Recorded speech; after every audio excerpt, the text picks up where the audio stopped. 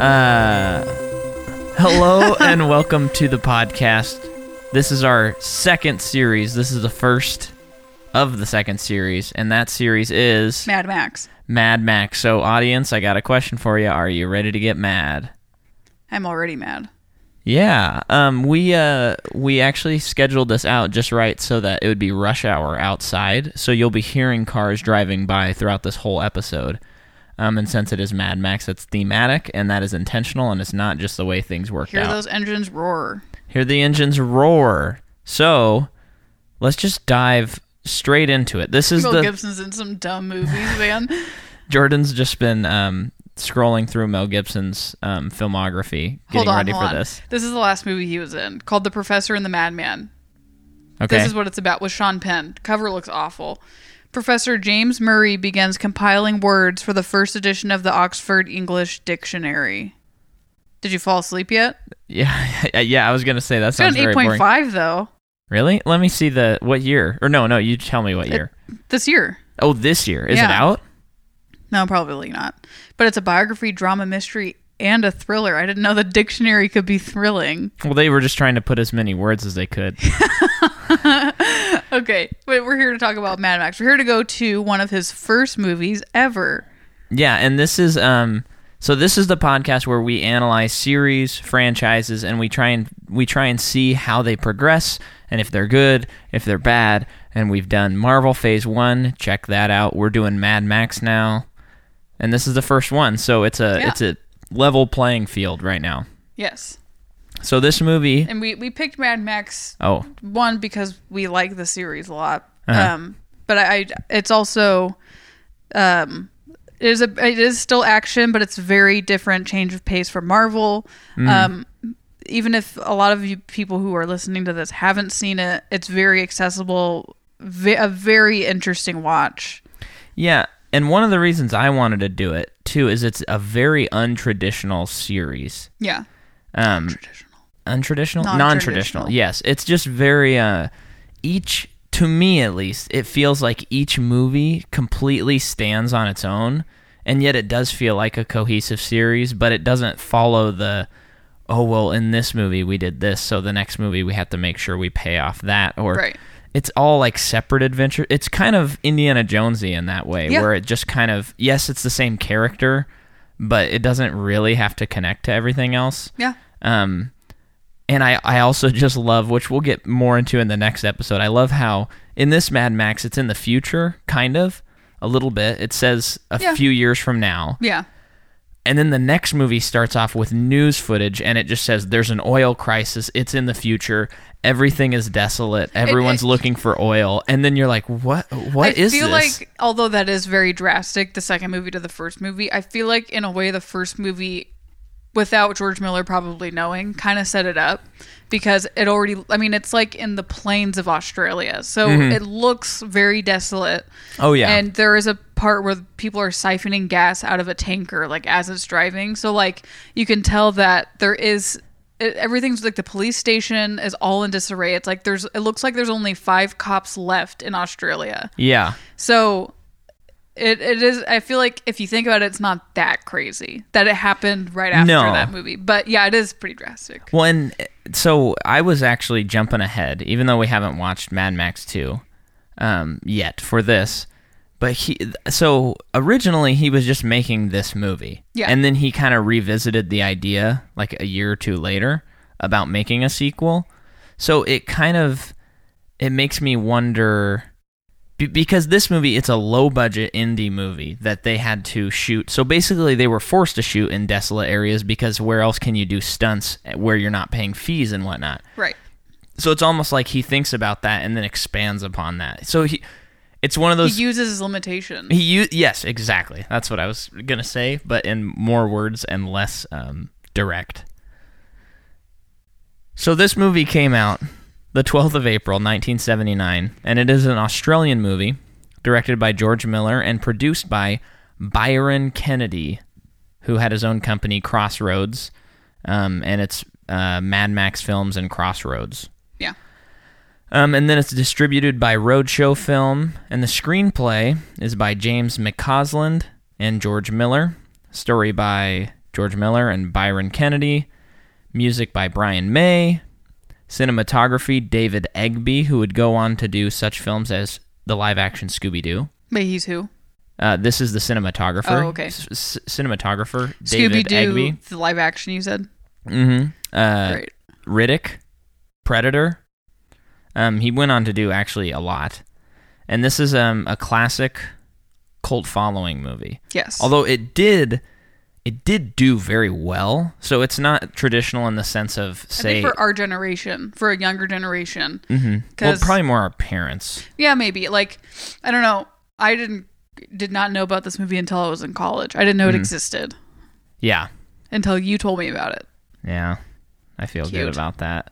But it's not traditional in the sense of, say, a Fight Club where it didn't do well, and then years later it finds its success. Yeah. It always did well, but it was on a smaller level that it did well. And then the cult following is more that just more and more people started watching it and liking it and enjoying it.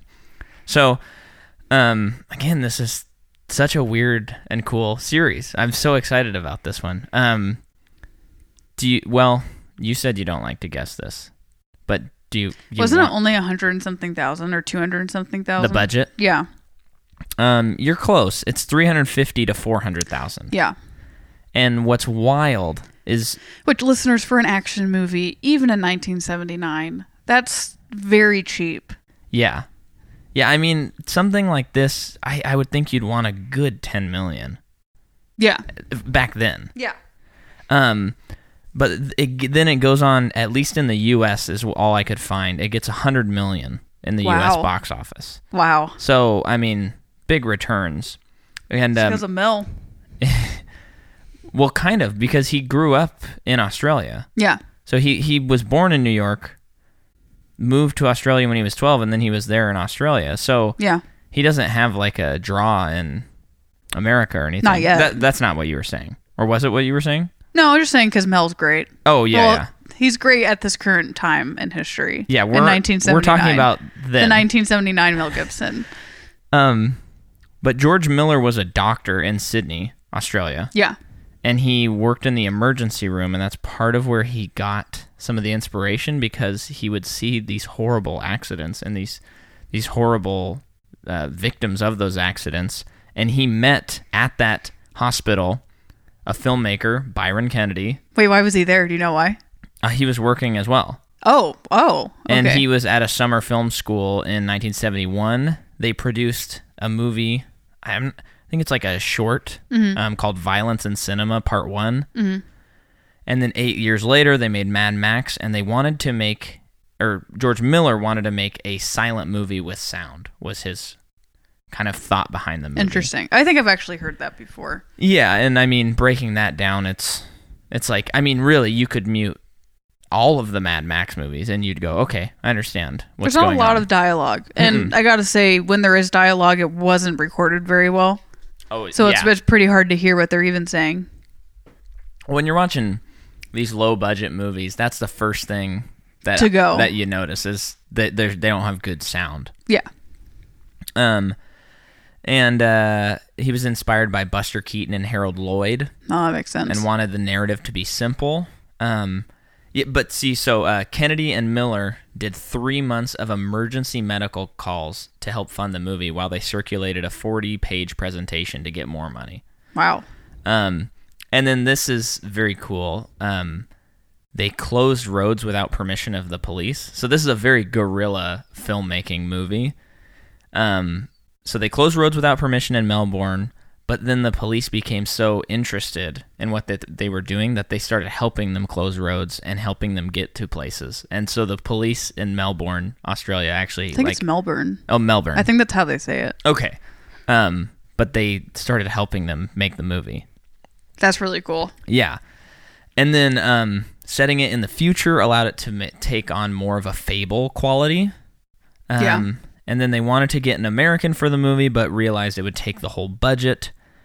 And then there is this story, and it's funny, I was talking to my dad about the movie the other day, and he said, have you heard the story about how Mel Gibson got the part?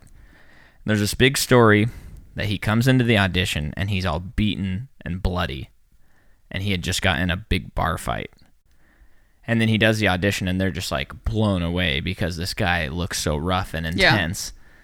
That's just not true. It's one of those things. Your dad told you that was the story?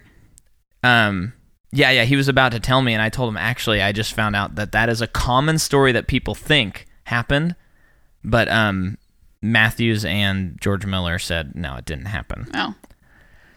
And do you think people spread that to like create buzz before the movie comes out or something?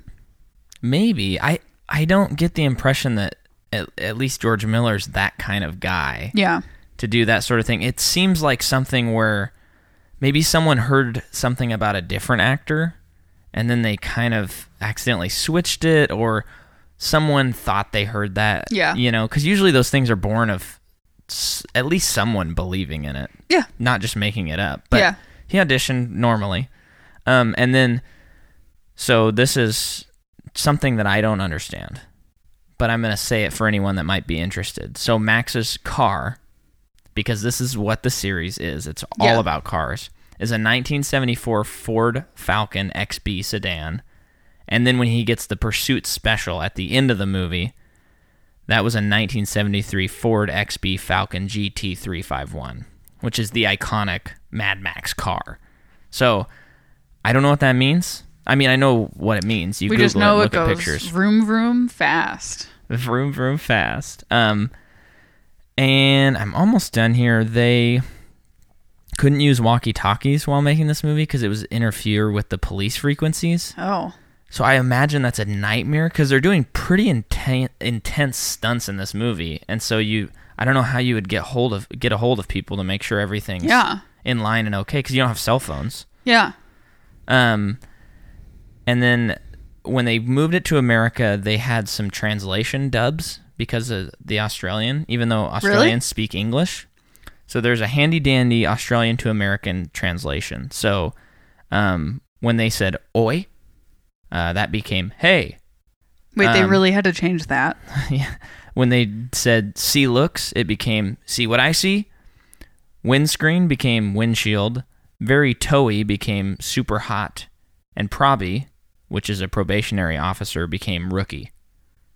Oh, okay. And then originally many critics called it awful due to the violence and a bad story. I saw someone compared it to like Charles Manson or something like that. What? Like only the fanatics who like Charles Manson would like something as the only gross thing as that this. I understand and maybe kind of agree with is the story isn't great. It's You not. don't It's like not. the It's story? not very clear. Well, we'll get into that after. Okay. My turn. Yeah, my turn? jump on it. Yeah. Okay, so George Miller. This is his first movie. Other notable things that he's done post Mad Max, besides the sequels, is the Twilight Zone movie in 1983, Lorenzo's Oil in 1992. Oh, Babe. he did. So he did one of the, because the Twilight Zone movie was segmented. Yeah, had so he did multiple part of directors. it. He did one of the segments. Yeah. Okay. It didn't say that I remember. Okay. And then Lorenzo's Oil, Babe, the pig. Did he direct these, or was he just Directed. involved in writing? Direct. Okay. So he directed Babe. Stop I questioning did me. not know that. Happy Feet 1 and 2. Heck yeah. And then Fury Road, which is his last work currently. And then Mel Gibson, this is his fourth acting credit. Okay. Before that he did sorry, no, dang it. He did just some like TV stuff in like one movie. Okay. Which looks very weird. And then to me, like what was most notable to me post this was like, but he was in a lot of stuff between this and Lethal Weapon, including the sequels. But like Lethal Weapon was the next one that jumped out to me. And then Hamlet, which I think is kind of a big movie. Okay. And then Braveheart, Pocahontas, so on and so forth. He just goes. Yeah. He doesn't really ever take a break from acting, or even then he gets into directing, and then he does a lot. He is a hard worker. Well, only until his controversies with abuse and whatnot. I mean, he was top of the world A-lister. Yeah. I mean, really, because I grew up and, Mel Gibson was one of the first actors that I knew who Mel Gibson was. Yeah. And then, I mean, I'm sure at some point we'll have to cover Lethal Weapon. I mean, I think he's in a couple series that we'll probably we'll cover at some point. Yeah, but he's just just so much stuff. It's insane. And not even like so much stuff, and he's a lead.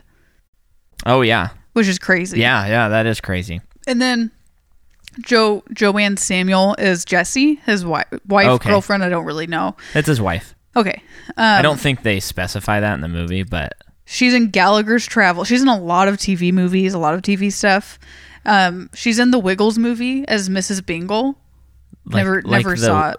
Like the Wiggles, like the potato, like the kids show. Yeah, they made a movie in 1997, probably a TV movie. So he just blew my mind. And then the man who plays Toe Cutter, which is the main bad guy, he was born in Kashmir, India, which I think is just cool. This he's been in some stuff, but kind of with a lot of the people in this movie, like everyone's Australian, and a lot of people looks like stayed in Australia. Yeah, like didn't really go like to America or like even England or something. Well, and a lot of these people are probably friends. Like a lot of the people who don't have speaking roles are probably friends and just stunt people. Yeah. So so the guy who plays Toe Cutter is also, and I'm just gonna say the name of the character. Okay. To see if listeners get it. Okay. And if they don't, they have to wait until we get to it. Ooh. But he also in a very famous movie.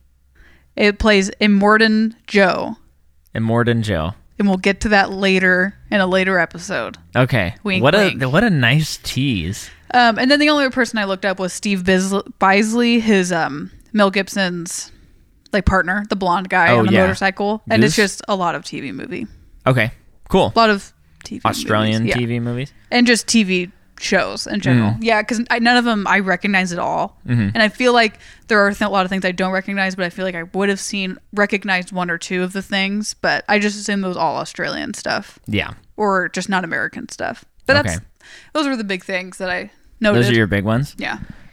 So here's what I want to before we're getting into the plot of the movie.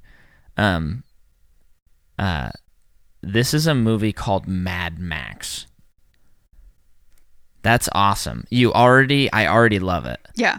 The bad guy in this movie, his name is Toe Cutter. Guess what? I already love this movie. And then you throw on top of that it's going to be car chases back when there wasn't CGI. Yes. Oh, there are so many things that happen. That is such a big pass from Micah. Yeah.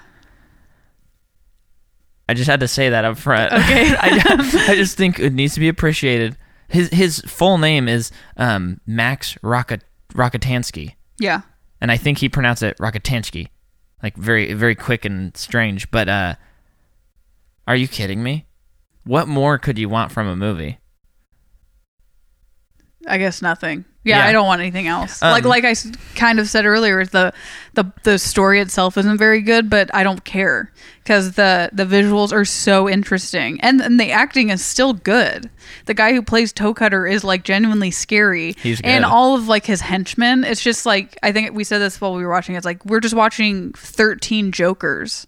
Yeah, it's just creating crazy chaos, anarchy. and they see something, they want it, they take it, and if that person doesn't want that to be taken, they kill them, they hurt them, they just like play with them, like a dog playing with a mouse, or a cat playing with a mouse, or a dog playing with a mouse, a dog playing with a cat playing with a mouse. Yeah, I think. Oh no.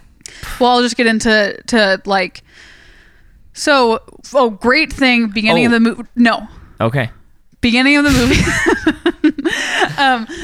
movie. There's this guy called the Knight Rider. Well, before that, there's a logo that pops up that's silver and has lightning bolts and says Mad Max. And that's, again, when I thumbs up and go, unbelievable. Okay, yeah. Pretty cool. And then the movie just starts. There's this guy, he stole a police car with his girlfriend. He's called the Night Rider, and he's talking to all the policemen on the radio, and is just saying how great he is, and you can't catch me, and all these things, and all of the police officers. And he killed a police officer as yeah, well. all the police officers are just like spinning out to try and catch up with him. And every once in a while, they would cut to this guy in a car, but they wouldn't show his full face. You can tell he's a police officer because he's wearing the same outfit and driving the same car as everyone else. But like, that's it. So this is like a pretty big opening scene. Like it's pretty long, but as everyone's peeling out, when it finally gets back to that guy that they won't show, who is obviously Max, he doesn't peel out. He just slowly and safely gets onto the road, and then he just takes off. And then because the Night Rider kind of is able to evade the other police. Yeah, and the whole time it's cutting back, like you said, to that guy, Mr. Max. And you're just like, oh man, when are they going to show us? When are they going to show us? Yeah. And already, I actually, on rewatching this movie, I'm kind of astounded that this is a first movie. I know, it's nuts. I know that there's low budget things, but the movie looks amazing. It's like pretty a highly stylized, breathtaking movie. Yeah. Like, and the shots aren't weird, or the cuts are all good and stuff. It's really impressive. Yeah, and I mean, it's hard to make I feel like it's hard to make an action movie, period. It's hard to make an action movie as your first movie and to have it make $100 million. And George Miller just seemed to have understood it. Like which kind of shots he needed to get and when to do slow motion. Yeah. You know? Well, and that probably comes from the inspiration of looking at those old silent comedy comedians. Yeah. Because action films, to a certain degree, need to have an element of, at least in my opinion, a really good action movie should be able to be played in pretty much anywhere, and pretty much any audience can watch it and just be like, okay, I might not have got the specifics of the plot, but I understood what happened, and that was cool. Right. Because an action movie, you need to go, that's cool. Right, and they did do a smart thing at the beginning where the guy did steal a police car, but he stole a black police car, and everyone else was driving a yellow car. So it was easy to know who was good and who was bad. That's smart. Yeah, I didn't even notice that. But this person drives through an RV. And the RV like explodes. But not in a fiery way. It just explodes. Literally, someone drove through an RV for this movie, and it shreds the RV to pieces. It's so cool. It's so cool. Awesome. Yeah. But then because as soon as Max gets involved with this high-speed chase, it results in Knight Rider's death. Mm-hmm. And then, of course, Knight Rider. Hey, there's our pastor and his family. Hi, Kenner and family. Anyway. So Knight Rider is part of Toe Cutter's crew. Yeah. So the fact that he was killed, everyone was like, Max, he's coming after you. And this is when it gets unclear to me. Because they told Max you need to be careful. But for some reason, they were going after the blonde guy. And maybe they were going after the blonde guy because they knew how to get to Max through him? Yeah, because I think there's a scene where they're out looking for someone. I mean, I agree. Some of the plot is kind of confusing, but they're looking for someone, and Goose, Max's partner, the blonde-haired guy, he gets that one kind of weird guy, takes him back to the police station. And that's true. He like puts a target on his back. Yeah, and they release him, and then as the lawyers are releasing them, he attacks that guy, and he's like, he's my prisoner, you can't take him. Right. And that's when he's marked. So they're both marked, basically. Yeah. And I think, so when he arrests that guy, which for some reason I can't remember. Oh yeah, it's because Toe Cutter's crew terrorizes a town, very old Western Seven Samurai-y, where they pull up into a town on their horses, quote unquote, their motorcycles, and the townspeople are all looking around scared. And this couple tries to escape. Yeah. And they get him, and then it's implied that they abuse, possibly rape. Both of them. Both of them? They're both pretty bloody in areas. Okay, yeah. And then the police officer comes up. He sees this woman who's chained to another guy, and the other guy's the bad guy. Yeah. He takes the bad guy, and he's just upset, which is kind of nice to see because it looks like the area is kind of lawless, and the police they seem like thrill seekers, so it's cool to see that Goose is he has an emotional attachment. Yeah. And then when they're letting him go, the prisoner, the lawyers come in and they have these really bad looking suits and just kind of folders. And I just thought that was kind of an interesting touch. Yeah. Because they're at the Hall of Justice. Which is just like basically a ruin. Yeah, and I know a lot of it's unintentional world building, but the things that make it seem post-apocalyptic, which are probably budgetary restraints, do build a lot into this movie. Yeah. And I think, speaking of which, I was trying to take note of what things are happening that show that it's in the future. Yeah. Because the first time I watched this movie, I didn't realize it was in the future. Yeah. Now, considering that it was, 20 years after the movie came out. Yeah. But I had forgotten at the beginning that it says a few years from now.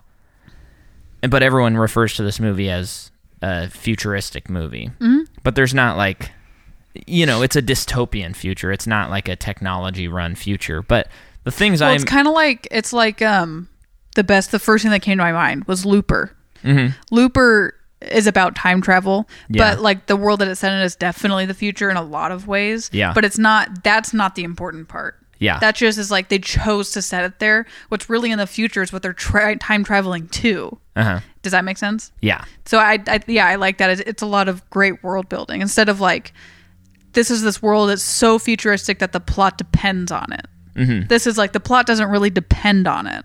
Yeah. Does it's that just make sense? kind of it's another character. Yeah. In a lot of ways.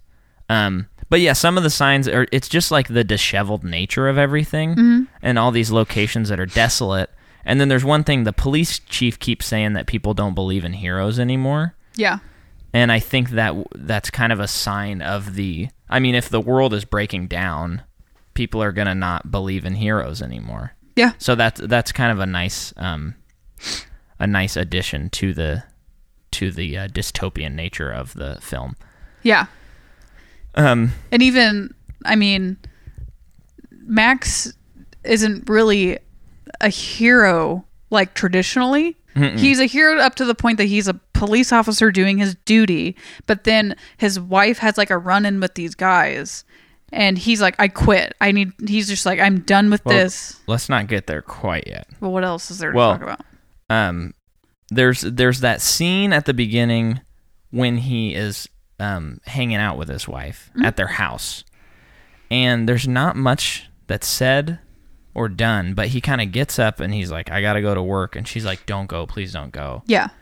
And he goes, I just gotta go, but then she gives him sign language for I'm crazy about you. I'm crazy about you. And he gets in his car, and that to me, as far as action movies go, I love those quick things where we go, oh, they really love each other. They struggle with work, but she still supports him in that. Yeah. And he's still going to love her and their child. And they just, a minute scene gets us attached to those characters. Mm-hmm. She's very good at acting in this movie. She's so good. Yeah, she's a standout in this. And then there is the scene when the guys are terrorizing the town, Toe Cutter's crew, where they're trying to get they're getting the what is that called? The coffin that has the Knight Rider in it. Yes. And Toe Cutter is approached by a man, and the man says, what are you doing? And he says, well, I'm trying to remember. There's just a great line that sums up Toe Cutter to me. This bad. You're talking about the dude. guy at the train station. Yeah, and when the guy said, like, he tells the guy, take off your hat, do this. Oh, and he says, and then the guy's like, whatever you want. He says, whatever you say. He says, anything you say. Yeah. And then Toe Cutter says, anything I say. What a wonderful philosophy you have. Yeah. Love it. Yeah. And then they drag a man. Yes. Out of town. Out of town. They tie a rope to a man, and you can tell it's a real person, and they drive a motorcycle with the man on the ground being dragged behind a motorcycle. I don't know how they did that without hurting that man. This movie, it's just crazy. And then, another kind of futuristic, not a futuristic thing, but showing the world is the police the police sergeant says, so long as the paperwork's clean, you can do whatever you like. Yeah. And he says that to the guys. Right. And then we get to the point where the prisoner that's left from prison is trying to get Goose back. Yeah. And he throws a rock into the air, and it smashes into the windshield of Goose's car. The car that he borrows. Remember that? He's standing on the hill, he throws a rock, and it smashes directly into the windshield in one shot, so they had to actually do that. I don't actually remember that, so I'm totally blanking on that. You and I both went, what? Oh. And then he pulls over, and then Toe Cutter has him burn Goose's body. You don't remember any of that? But there was that one part when Goose was on his motorcycle. They did something to his motorcycle that made him spin out. That's right. And then I guess that's when he gets the car because it ruins his motorcycle. Yeah. He borrows a car from someone, and then they attack him. They burn him. He goes to the hospital. Yeah. And then Max sees him, and he's like, I'm out. Yes. That's it. So then he takes his wife and his child, and they get out of town. It's like, we're going on a trip. Yeah. We're getting out of this crazy lawlessness, which the whole thing is everything's pretty lawless. You can't just escape it. Uh-huh. And he still has a target on his back, so they're still looking for him. Mm-hmm. And this is something that... I didn't actually realize that he had a target on his back until because they told him that they're coming for him. Yeah. But there was a part before. So when Max turns in his papers and he quits, and the chief is like trying to convince him to stay, and he's like, no means no. Oh.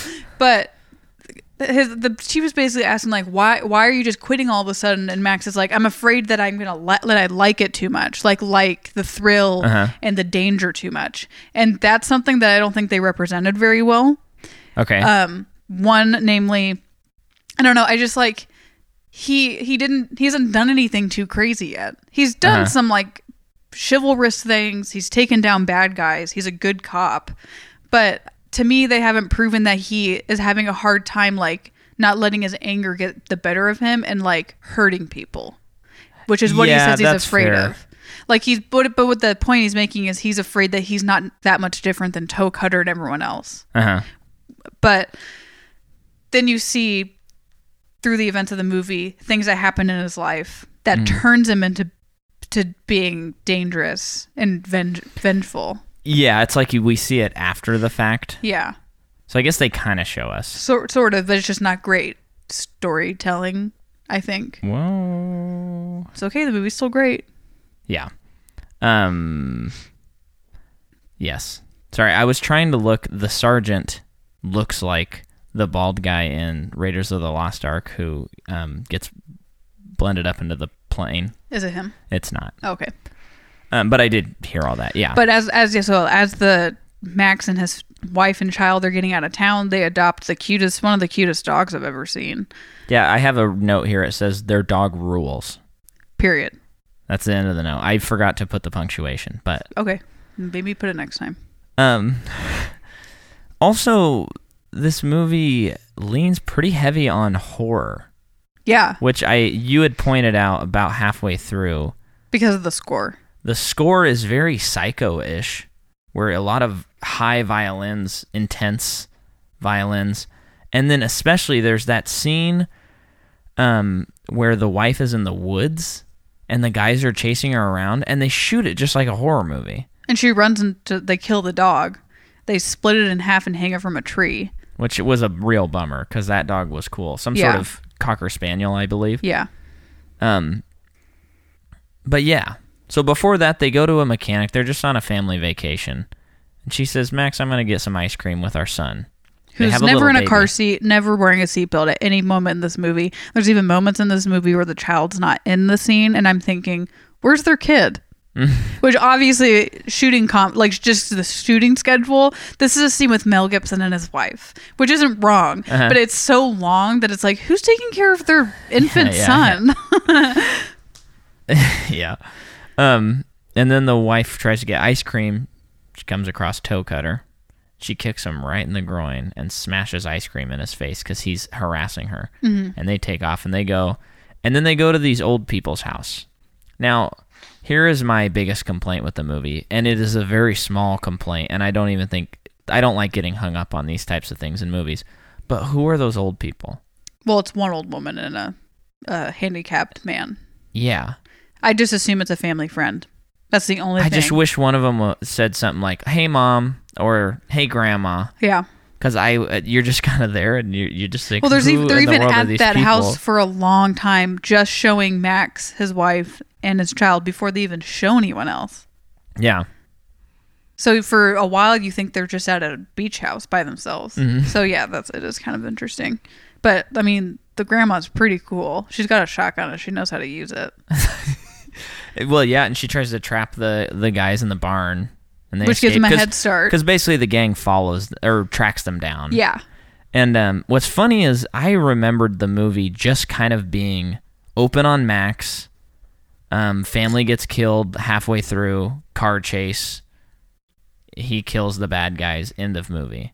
And there's just that huge middle section with his partner that I completely forgot. Me too. And I didn't realize. We paused the movie with 20 minutes to go, and the wife and child were not dead yet. And I thought, what? I totally misremembered this movie. Yeah. But yeah, I really liked how they showed the death of the wife and child, which that's what I was gonna say. To the listener, they didn't show it. Uh-huh. They just showed like all of the team on the motorcycle crew just like basically ran them over. But all you see is the child's shoe being like flung up onto the road and his ball rolling up the road. Yeah, that's it. And I thought that was really good. Yeah, and I thought it was a respectable way to do it. Yeah, and it wasn't graphic. No, but it still hurts. I mean, you still felt the weight of it, especially with Mel Gibson's reaction as well, which was very good. Yeah, and then he's at the hospital, right? And they're trying to save his wife, but yes, and the son is definitely dead. Yeah, but the trying to save his wife, and you can't hear the dialogue's not that clear, but you can pretty much infer from what the doctors are talking about that she's not going to make it. Yeah, and so then that sets him off to being not just Max, but Mad Max. That's when he gets mad. Most of this movie, hour 30 of this movie, it's Max. Then at the last 10 minutes, it's Mad Max, baby. And I don't know why, but we humans love to watch revenge in movies because... Well, especially when it's right. Like, this feels righteous. Yeah. Not that murdering's never okay. It's never okay, but you know what I mean. Yeah. We know what we're talking about. But then he... Well, one thing, too, they do that stunt where the bad guys are stealing gas from a tanker, and the guy uses a pole to spring off of a hill and jump onto the top of the tanker, which in Fury Road, they use those crazy poles to jump on a tanker. Kind of if it worked one time, why not do it again? Yeah. But then we get to that point where he tracks down... Toe Cutter and the prisoner from the beginning of the movie, and it takes him a little while. He finds the prisoner first. Yeah, and I don't remember it taking that long, but yeah. Oh yeah, and he gets that fancy car. He gets the car from the beginning that we neglected to mention his friends were working on. That sweet black car that I mentioned earlier in the movie, and I don't remember what it's called, but boy, earlier is that car. Yes, podcast. But boy, is that car cool. Yeah. And he gets that. And then he's driving and he like mows down those motorcyclists. Right.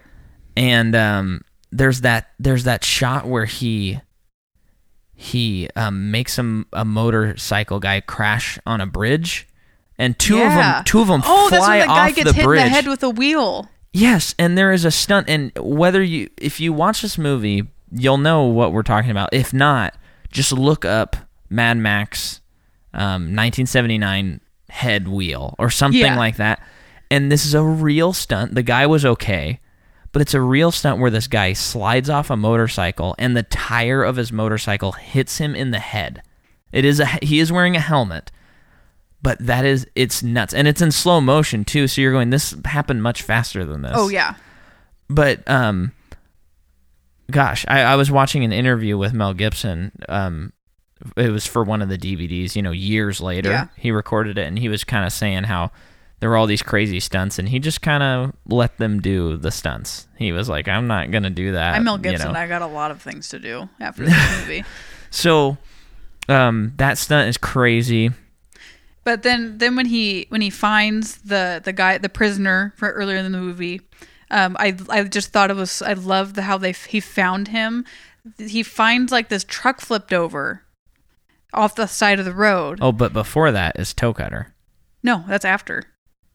He finds that. No. Well, whatever. Can we just but talk we'll about that? talk about that. So, this truck is flipped over. We don't know how it was flipped over. That's not important. I just like that it's already there and it's already happening. It's just right in the middle of the scene. And there's crap all over the place, which is cool. Which is just clear that this prisoner guy, we keep calling him the prisoner, but I don't remember his name. He's one of Toe Cutter's henchmen.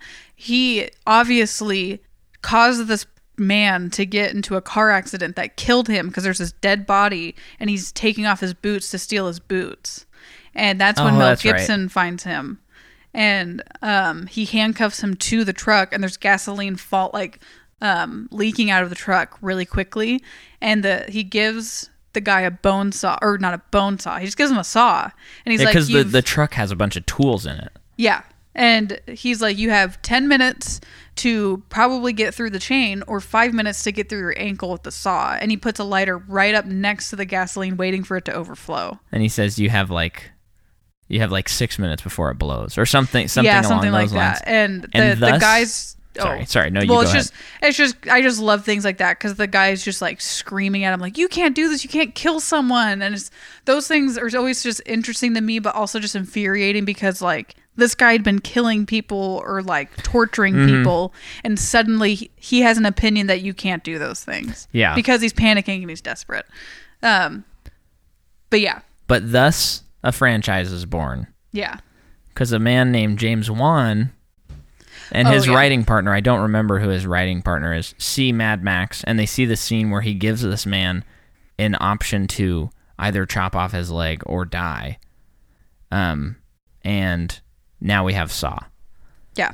And they have said that that's an actual, like, they saw this movie and then they thought of Saw. And then they thought, what if we actually showed that part for an hour and a half to 2 hours for like 8 movies? Do you think people would like it? Unfortunately, yes. Yeah, people, that started torture porn is born. Yeah.